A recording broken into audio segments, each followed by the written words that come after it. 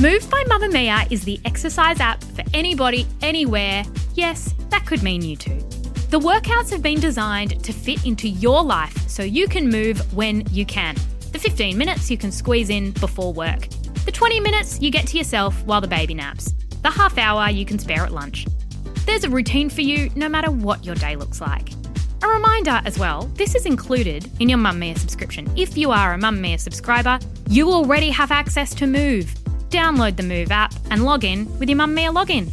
Head to move.mamamia.com.au and use code MOVE10 to get $10 off a yearly subscription.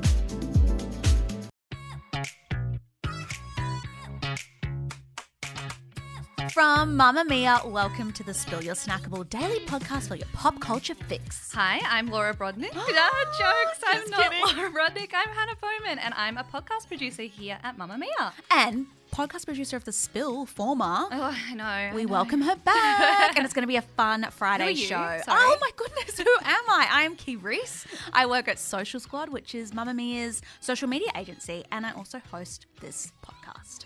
Indeed. On the show today, The Bold Type has been celebrated as a show that champions diversity. So why is star Aisha D speaking out against this? And Weekend Watch, we have a couple of ripper recommendations to get you through this weekend. But to kick off the show today, Hamish Blake has to be Dad of the Year. He is just the funniest guy. He's been a comedian in Australia for so long, part of the famous duo Hamish and Andy that have a very successful and one of my favourite podcasts. And I was thrilled yesterday when I saw his latest post on Instagram telling us that he would be embarking on another cake journey with his daughter, Rudy. Birthday cakes. Some of you would be aware that it is a tradition in our family that I make my son's birthday cake. This tradition started when he was 3 years old. Tomorrow, my daughter is 3 years old. Legend has it that her time has come. I explained the family legend to her and she was very excited. I said, "What cake do you want?" She loves unicorns. She said, "A unicorn cake." I said, "Awesome. I can do that. Do you want it to do anything?" She said, "Can it do sparkly poo?"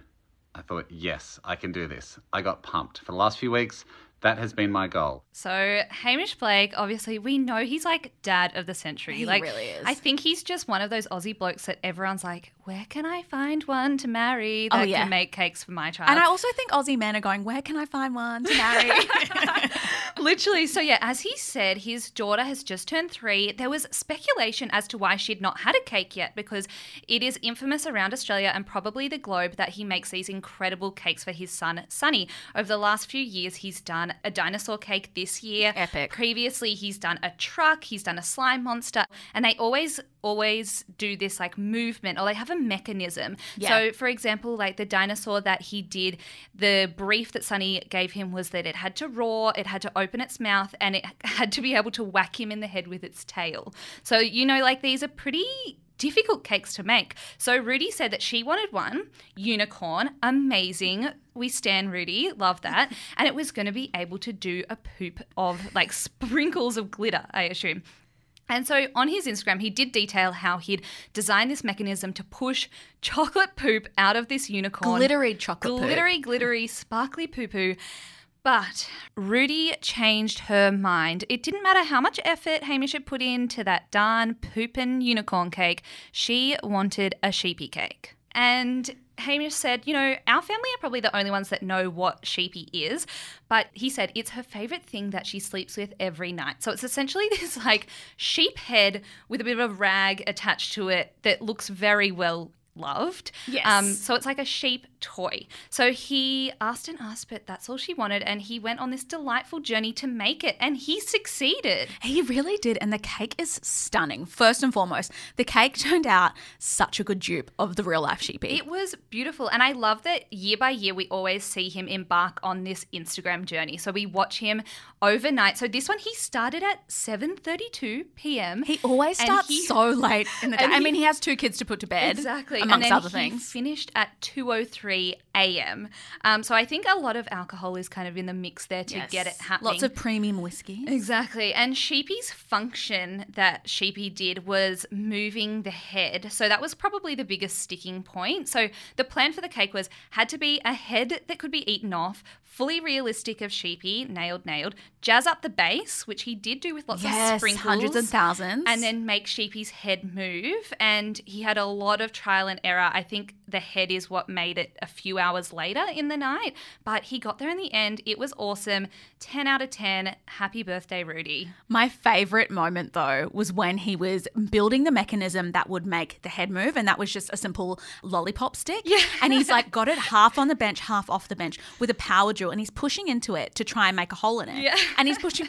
Zoe Foster-Blake, his wife, we love her. She has her own skincare business and is also a previous beauty editor. She's filming and he goes, oh, it was on reverse. And she's just like pissing herself laughing at him. I love that bit there because in the next screen it was like, wife, 2007. Why do you need a drill? Me, I don't know. What if I need to create a swivel head mechanism on a sheepy cake in 2020? Wife, oh my God, you're so right. It really is great though. And honestly, I feel like watching him do these extravagant cakes, I feel like I'm a little bit inspired. I mean, I'm not completely there yet, but I'm also like, if he can do it and it looks that good, I could surely be able to give it a go and turn out something edible. You're bringing a cake to work next week? I think I am. Shit.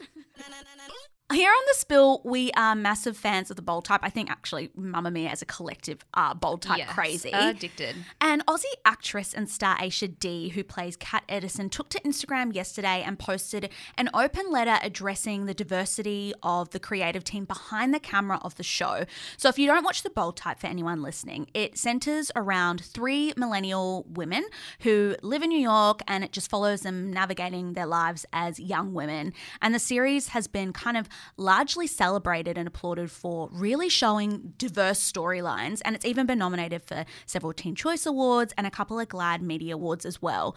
So it was quite surprising for me as a fan to really read her insight into basically what's been happening. And she starts off by talking about the fact that she grew up in Australia in the 90s and talked about some of the hardships that she faced because back then and even now, but more so back then, it was quite hard. I think being dark-skinned in Australia in the 90s, you stood out a lot, and there were lots of questions and microaggressions going on. So she kind of talked about how she'd spent her time really searching for a reflection of herself that she could model her or just be seen, basically. And she said that TV was that for her and that she just fell in love with the craft. And she said, knowing the power that art had to shape my mind and experience, that she had to speak up. Yeah, totally. I found this so interesting when you flicked it across to me yesterday. Like you, I'm a really, really big fan of the bold type, especially because it does champion all these things. We've seen so many episodes about gun violence, about queer relationships, about Muslim people in queer relationships, about so many different things. And like, spoiler alert, if we talk about things in the current season, miscarriages, things like that you just don't see a lot for that age group that I think people felt really represented. But it was such a big reminder to me that just because the art you're watching has all these things, you need to look further behind, because I feel really good when I'm watching that TV show because I'm like, I'm supporting something that's great. We're looking at all these different things. Look at this. We're being really diverse and we're looking at these storylines. But the people writing them are writing based on stereotype, not lived experience. Yeah. And I think it's such a reminder that we're smart people, we can do better. Yeah, definitely. I tend to agree. And I watched it. I'm a couple of eps behind and I watched it last night. And it was very interesting having read this and watching it with that critical eye. And I just thought, it does change your perception of it. But I want to give you some base points for how she kind of set up her argument. She broke it down so well. So for the first time in her career, playing this character of Kat was awakening for her. She said that it was just so amazing to be not playing the best friend. She was one of 3 leads, and it was really her own story that she got to roll with. And that's partly why she was inspired to really speak up, because Kat is known to be unapologetic, outspoken, brave, and she's kind of said that she's the woman I've always wanted to be. So she talked about... She's my favourite. Oh my God, is my favourite too. I mean, I love the others, but Kat is She's the best. so good. So she said that it took 3 seasons to get someone in the hair department who knew how to work with her textured hair. This blew my mind. I mean, I know about this from girlfriends that have modelled, who often will go and get their makeup done for various jobs that they're doing and not have the right foundation colour or have anyone there to do textured hair. But this is a massive show which is has a huge budget, and it took 3 seasons to get someone in there to be able to do her hair. The thing about this comment that actually came home to me for this is Aisha is Australian, so I think when I look at the Australian media industry, this is horrible, but I expect them to be a little bit bad. Like, we know are far behind. Australia's far behind. Australia is racist in the plainest words, and we don't see a lot of diversity on our screens. But when I look to the entertainment industry in America, I feel like it is diverse. They celebrate and sometimes probably steal Black culture to use it for their gain. So we always see music, TV, movies that celebrates that culture. And I just thought America would be better. I honestly thought, not in society in general, but in an entertainment industry where they push that culture, they don't have people that can deal with that hair. And not deal with it. Deal's the wrong word. Just be able to do it. Well, like her co-stars are sitting in the seat next to her having these amazing hairstyles, and then a hairstylist is getting to her and being like, oh, sorry, babe, don't really know what to do with your hair. It's insulting, and it really makes you feel horrible. I've been in that situation before where I go to hairdressers and I leave with wet hair because they're like, oh, well, we've cut it. Hopefully, fingers crossed, it looks okay when it's dry. And they don't know how to style it. No. So that hit me deep. But this was really interesting. So 2 seasons to get a single person of colour in the writer's room, which you kind of touched on before. And in 4 seasons, so 48 episodes in total, they've had only 1 Black woman direct 2 episodes. But I think the most interesting thing, and that I cannot believe, is that one of the major love stories in this show is that of Kat and Adina. Mm-hmm. And Adina is a Muslim woman, and they enter into a queer relationship. There were no LGBTQ or Black or Muslim writers who took on this story. And I think that there's a real missed opportunity there. They're talking about refugees and her storyline of coming to America and all of these things that come into it. It's like you couldn't have one person there to kind of speak to that. I just that feel character like is so complex. So complex. And they did a great job, but I'm sure if you are from that point of view and that lived experience watching that, you're just seeing they would have been off base. You're seeing a stereotype. Completely. I do want to kind of put on my other hat here and say they are an amazing show that has done so much. And I also think that we aren't as critical as male-led shows when it comes to things like this. So I think as women, we are disappointed because we really champion these shows. So I think that when we're talking about this conversation, we also need to mention that she had spoken about speaking to the producers and the writers and the network that the show is on, and having these conversations with them really in the hope that they acknowledge the mistakes and make commitments to move forward to a better future. So the producers of The Bold Type and Freeform and Universal Television did issue a statement to Variety saying, "We applaud Aisha for raising her hand and starting conversations around these important issues. We look forward to continuing that dialogue and enacting positive change. Our goal on The Bold Type is and always has been to tell entertaining, authentic stories that are representative of the world that Kat, Jane and Sutton live in. We can only do that if we listen." So I'm hopeful here. I think that it's the time for them to be making change. Yeah. And I'm not going to stop watching the show. I'm always up for second chances. And on that note, the season finale is tonight on Stan. So you can stream that. It should be up, after work tonight. It should be there for you to watch. I finished my work week on my couch, ordered some food. It's time for Week and Watch. Our recommendations of what to watch this weekend.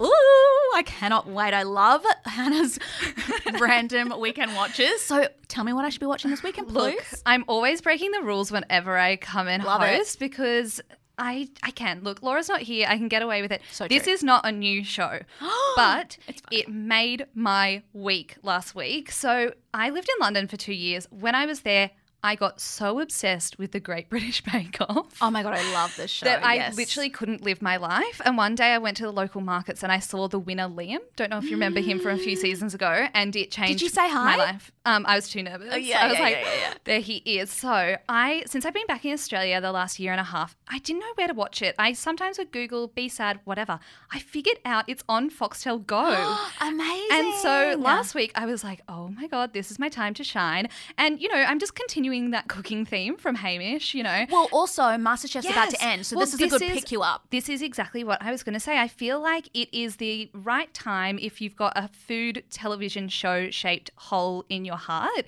and you want something that's just a little bit fun and light. If you haven't watched it before, it started back in 2010. So the most recent season is the 10th season, which like, that's nearly icon status, I'd say. It is judged by Paul Hollywood and Prue Leith, and then it's hosted by Noel Fielding. If you know him from The Mighty Boosh, stand-up comedian, amazing. And also Sandy, I think you pronounce her last name Toksvig. She's a English-Danish comedian and presenter in the UK as well. It's just so good. So they get all these different bakers in. They're not to the standard of MasterChef at all. Like, they're definitely home bakers. Yeah. And I love seeing their little stories like, oh, they went back to his place and he was inspired by playing the organ at church and, like, singing with his mum and dad in the choir. And it's very wholesome. So I love that. They do 3 different challenges, a signature one, which is like a tried and tested recipe. Then the technical challenge, which is a recipe they've never seen before that the judges set. And they always stuff that up. Very comical. And then a showstopper, which is like the big cakes and stuff that they do. So I've been enjoying it so much. It's so wholesome. And the other thing is they also do a really amazing celebrity version for Stand Up for Cancer, which I think is really important. And this year they've had some really great celebrities like Louis Theroux. They had Ovi from Love Island. I love him. He is so sexy. They had Tan from Queer Eye, Mo Gilligan, the comedian, James Blunt, like a heap of different people. So it's good. so wholesome. If you need something wholesome, it's on Foxtel Go. And I think you can actually get a 30-day free trial at the moment. Yes, good chat. What have you got for me? Okay, I'm very excited about this one because it is a remake of an 80s cult classic film. It's called Valley Girl and it came out on Stan today. I saw the trailer for this. Yes, it is amazing. So if you haven't seen the first film, it completely redefined the way that music is now used in teen movies. So it has a lot of history there and I think it is great. And also the original is available on Stan to stream. So you can do the original and then watch the remake. Saturday and Sunday watch. Saturday and Sunday.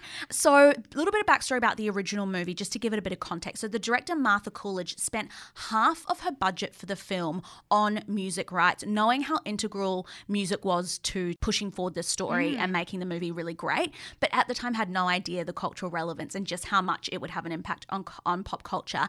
It also popularized Valley speak, which I think we know mainly from Clueless, so things like whatever, like that kind of speak, and it made a star of a young Nicolas Cage. So it's a little bit different the second time around in that it's a musical, but it has a bit of a crossover, a little bit of a 90s teen film crossover because it stars Alicia Silverstone. She's in everything at the moment. Really Babysitter's Club. I'm loving it. Yeah. So she stars as the adult version of the female lead called Julie, and she's sharing her high school story with her kind of teen angsty daughter who's played by Camilla Morone, who is obviously an established actress but also the girlfriend of Leonardo DiCaprio, just for a little bit of context there.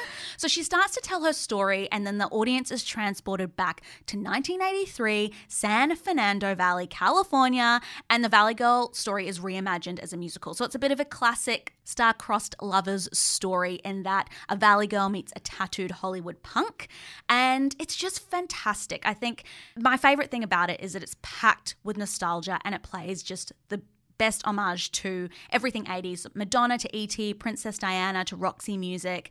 So you can, as I said before, you can stream the original, you can watch the remake, both on Stan. It's just a warm hug and what we need to get us through the weekend. Sounds perfect.